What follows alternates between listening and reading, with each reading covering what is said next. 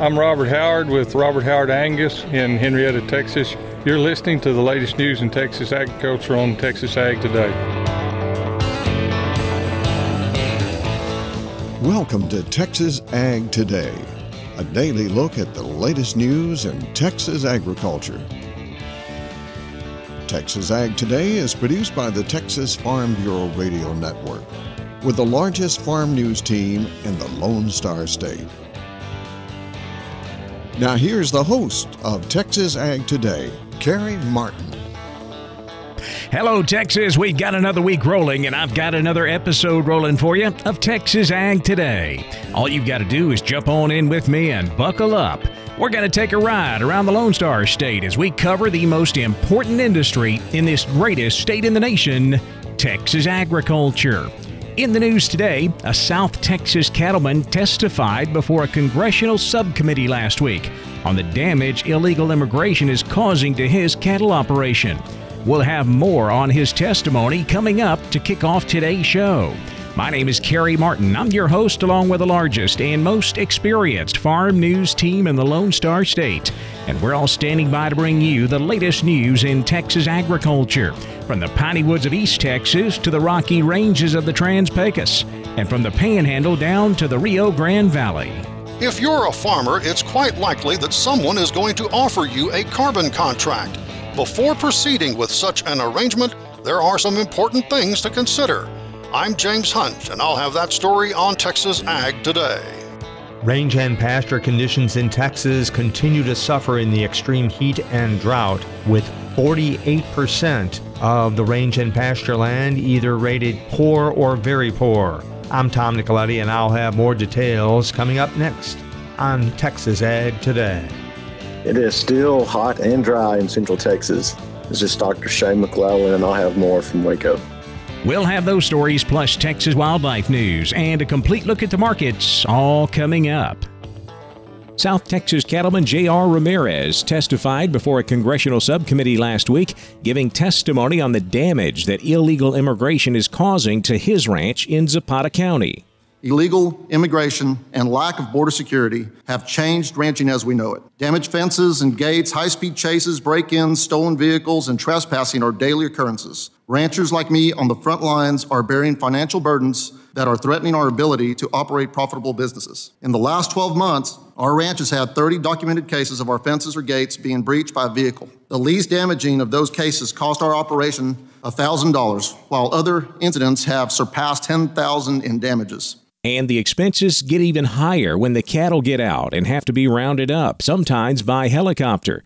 He told the committee there's also delays in breeding, heightened risk for disease outbreaks, and difficulty with grazing management. And there are other damages. Plastic bottles, jugs, cans, backpacks, clothing, shoes, coats, and trash litter our property. I cannot clearly describe the amount of trash that now covers South Texas ranches. These materials will take hundreds of years to decompose and has led to cattle loss, as some items can be consumed and cause digestive failure in cattle. This is a long-term defacement of beautiful South Texas rangelands that will never be the same. Ranchers shoulder the burden of this financial loss. Ramirez called on Congress to do better for ranchers, families, and citizens paying the price for an unsecure border. He was testifying on behalf of the Texas and Southwestern Cattle Raisers Association. The outlook for Texas pork producers for the rest of the year is not that bright. A combination of factors has led to a cloudy economic forecast for U.S. pork producers for the rest of the year. According to CoBank, elevated operating costs and depressed hog values are limiting pork raisers' returns and overall industry growth. They say hog prices have risen this summer, but they have not kept up with rising feed, labor, construction, and other costs. Soft domestic demand for pork and a murky outlook for U.S. pork exports compound those challenges. CoBank says if retail pork prices return to a normal level, that should help domestic demand recover. For the Texas Farm Bureau Radio Network, I'm Jessica Domel. The condition of the Texas cotton crop continues to decline. In the latest Texas Crop Progress and Condition Report, 24% of the Texas crop is rated good to excellent, 36% rated fair, And a whopping 40% of the Texas cotton crop rated poor to very poor. If you're a farmer, it's likely that someone is going to offer you a carbon contract. James Hunt tells us there are some important things to consider before you sign one. It's become pretty common for farmers here in the Texas High Plains and across the country to be offered carbon contracts. Those are arrangements where companies offer to pay producers to adopt certain carbon-friendly practices like no-till farming or planting cover crops. These offers are still kind of new to the agriculture world, and before entering into such a contract, producers are advised to be cautious. Tiffany Dowell-Lashmet is the agricultural law specialist for Texas A&M AgriLife. These carbon contracts really are a different beast. There's a lot of very unique terminology. There's a lot of unique terms included in the contract you really have to be aware of. So, Lashmet says, if you're considering such a contract, make sure you really understand what it says, especially when it comes to how payments will be calculated. This is something I think people misunderstand often. For example, generally speaking, I'll just give you a range of, let's say, $18 to $20 per metric ton of carbon stored is probably a fair going rate right now. Okay, so $18 to $20 per metric ton of carbon stored. A lot of producers will quote that back to me as $18 to $20 an acre, and those are two very different things. Lashman also says producers would be wise to get an understanding of how much carbon their land can actually generate. Because if we're measuring this based on a ton of carbon, but you're in an area like the Panhandle where they're telling me it's more likely on average you can only store about 0.1 tons of carbon a year, well, now all of a sudden $20 just went to $2, right, based on that storage potential. We'll hear more from Tiffany Dowell-Lashmet of AgriLife about carbon contracts tomorrow. I'm James Hunt on the Texas Farm Bureau Radio Network. Range and pasture conditions across Texas are suffering due to the heat and drought. Tom Nicoletti has more. In looking at the latest Texas Drought Monitor, an estimated population of more than 14,618,000 people living in the state of Texas are under some sort of drought at this time. All of Kendall County in the Hill Country is rated as exceptional in the drought category. Portions of Kerr and Gillespie counties are in the exceptional drought intensity category. From there, a comma-shaped region from the Hill Country northward into portions of central Texas are rated as extreme drought. Beyond those regions, severe drought, moderate drought, and abnormally dry intensities can be seen through the southern two-thirds of Texas. The only regions at this time that are in good shape are basically in northeast Texas and from the southern plains up through the Panhandle. Now to the U.S. Department of Agriculture's Texas Livestock Range and Pasture Condition Report. Supplemental feeding of livestock is still occurring in the southern high plains, southern Texas, south central Texas, the Blacklands, and the lower Rio Grande Valley. Grasshopper infestations continue in the southern low plains, southern east Texas, and the cross timbers. In looking at those range and pasture conditions, 48% are either in the good or fair category, with 29% rated fair, 19% rated good. 48% of the pastures and rangeland across the state also in poor to very poor condition, and that's split down the middle, 24% poor, 24% very poor. Only 4% of ranges and pastures across the state are considered in excellent condition. I'm Tom Nicoletti, and this is the Texas Farm Bureau Radio Network. It's still hot and dry in central Texas. Dr. Shane McClellan has an update from Waco. Daytime temperatures remain above 100 degrees. We've had a cold front blow through this past week, and it only got up to in the 90s, but it still felt pretty hot outside. Not a lot of soil moisture, no deep soil moisture to speak of. Big cracks are in the ground. If you get out in any hay fields or plowed fields, you're definitely going to see cracks in the ground. Corn harvest continues and will for the next couple of weeks. Corn yields vary depending on the field, and if you were lucky enough to catch one of those passing showers back in April and May, then you made some good corn. Corn yields are going to vary anywhere from 40 bushels to as high as 185 bushels. The problem is those yields varying, probably going to be in the same field. It's just that scattered out across the Central Texas Blackland region. As you go north of McLennan County, they're just really getting started good with corn harvest. And as you go south from McLennan County, they're much more involved in corn harvest and further along. Grain sorghum harvest is starting here in the Central Texas area. Yields are fairly good, depending on where you are in rainfall. I'm hearing everything from 3,500 pounds an acre up to 6,000 pounds an acre. Again, it just depends on if you were lucky enough to catch that rain. A lot of hay that has been cut in Central Texas is drying out quickly, and they're baling it, putting it up. Hay prices remain strong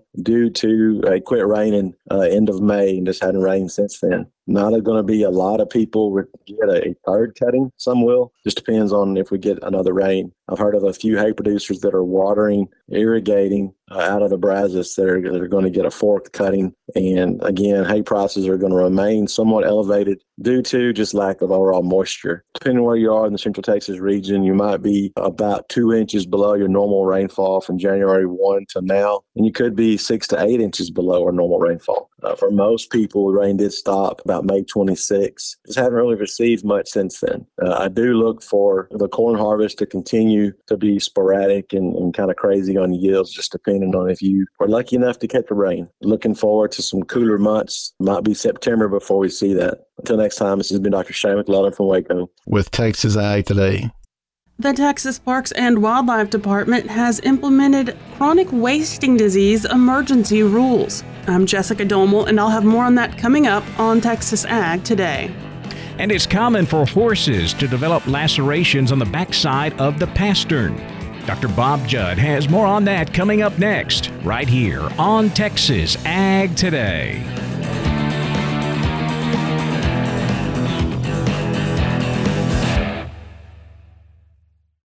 Why do you listen? I just want to stay informed while I'm on the go. News on the radio, it's nice because it's just a quick snippet and I don't have to go searching for it or grab a paper. I listen to radio because anywhere that I'm going, I'm listening to music or I'm listening to a talk show or I'm just trying to stay up on current events. I always tune into the radio to see if I need to take shelter or where it's hitting to see what I need to be preparing for. Why do you listen?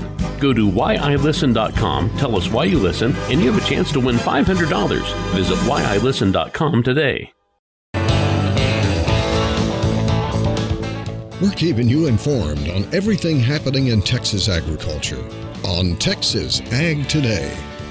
It's common for horses to develop lacerations on the backside of the pastern. Dr. Bob Judd says these wounds can be hard to treat. Wounds on the backside of the pastern, which is called the palmar surface on the front legs and plantar surface on the back legs, are extremely common.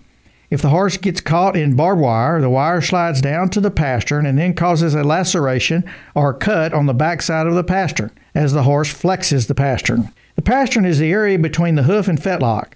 There are multiple concerns with wounds in these areas, as it is possible the coffin joint, navicular bursa, or flexor tendon sheath could be involved.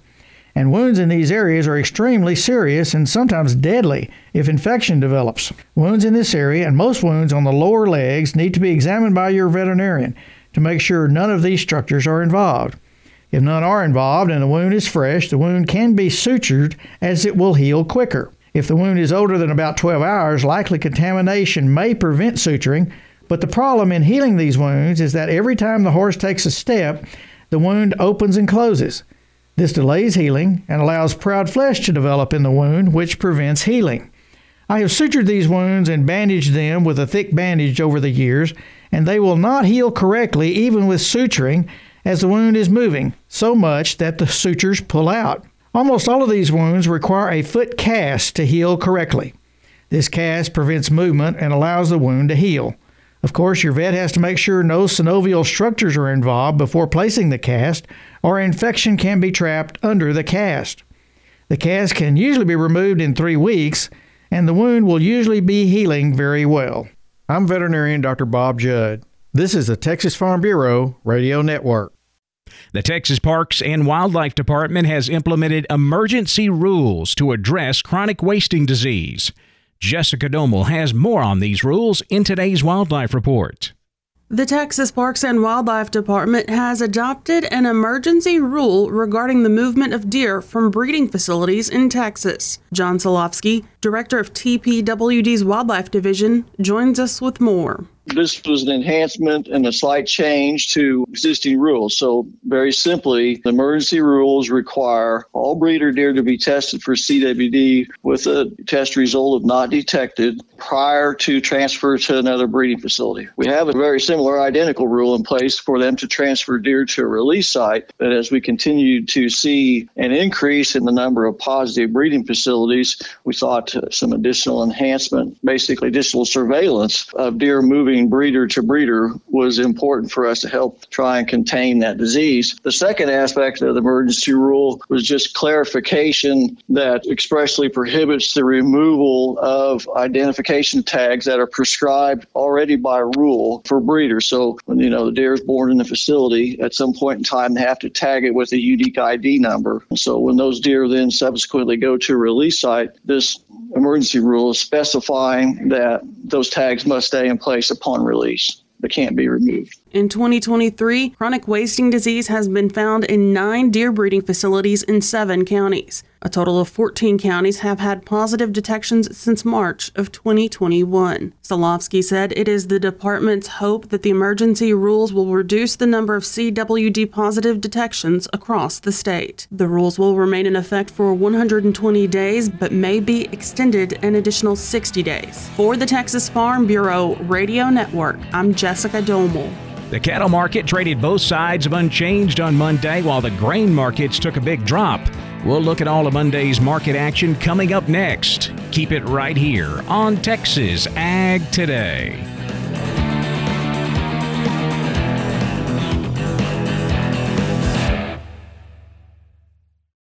Why do you listen? I typically listen here at work, from my desk, on my way to work, in the morning. When we wake up, it goes on the radio. I can hear a song and be instantly transported back to a time in my life that I enjoy remembering. I think that's what I like listening to radio for, is just to stay informed on whether it's news, sports, new music, anything. Why do you listen? Go to whyilisten.com, tell us why you listen, and you have a chance to win $500. Visit whyilisten.com today. We're giving you the market information you need on Texas Ag Today. The cattle market traded both sides of unchanged on Monday. That's how we closed it out, with live cattle closing mostly lower, feeder cattle mostly higher. August live cattle down 10 cents, closing at 178.05. The October down 7, 179.52, with December live cattle down 20 cents, 183.40. Feeder cattle steady to higher. August unchanged, 245.60. September feeders up 22 at 249.20. October up 2 cents, 251.02. Cash fed cattle trade saw light volumes last week. We ended up seeing some sales here in the Southern Plains at 179. That is $1 lower compared to the previous week. Boxed beef prices higher on Monday. Choice up 6 cents, 302.06. Select up 242 at 279.96. Now let's check the auction barns. We're walking the pens with Larry Marble. My friend and client, Jody Fry from Producers in Cargill, San Angelo, had a great sale this week. Jody, how did Thursday turn out for you? Went real good. Had more cattle than we've been running, 1,230 head. Would note that over 300 of those was a partial herd dispersal. Better quality steers, 400 to 600 pounds from 185. All the way up to a high of near 270, mostly 210 to 235. Heifer calves, 400 to 600 pounds from 170 to a high of 240, mostly 195 to 225. Slaughtered cows, average to high yielding from 82 to 98. Several of the highest yielding slaughtered cows from 99 all the way up to a high at 115. Had one outstanding slaughtered cow. I believe she brought $1.20.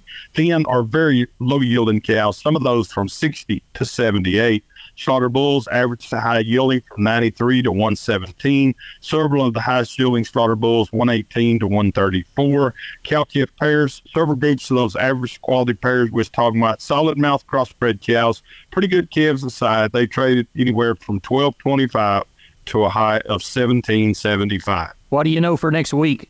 Oh, I guess more of the same on the sheep and goats. I would say at least 6,000 or more. Look for that thing to continue. The goat deal actually improved a little bit, so look for steady numbers there. Cattle numbers probably back off a little bit next week. I'd be guessing somewhere in the neighborhood of 800 to 900.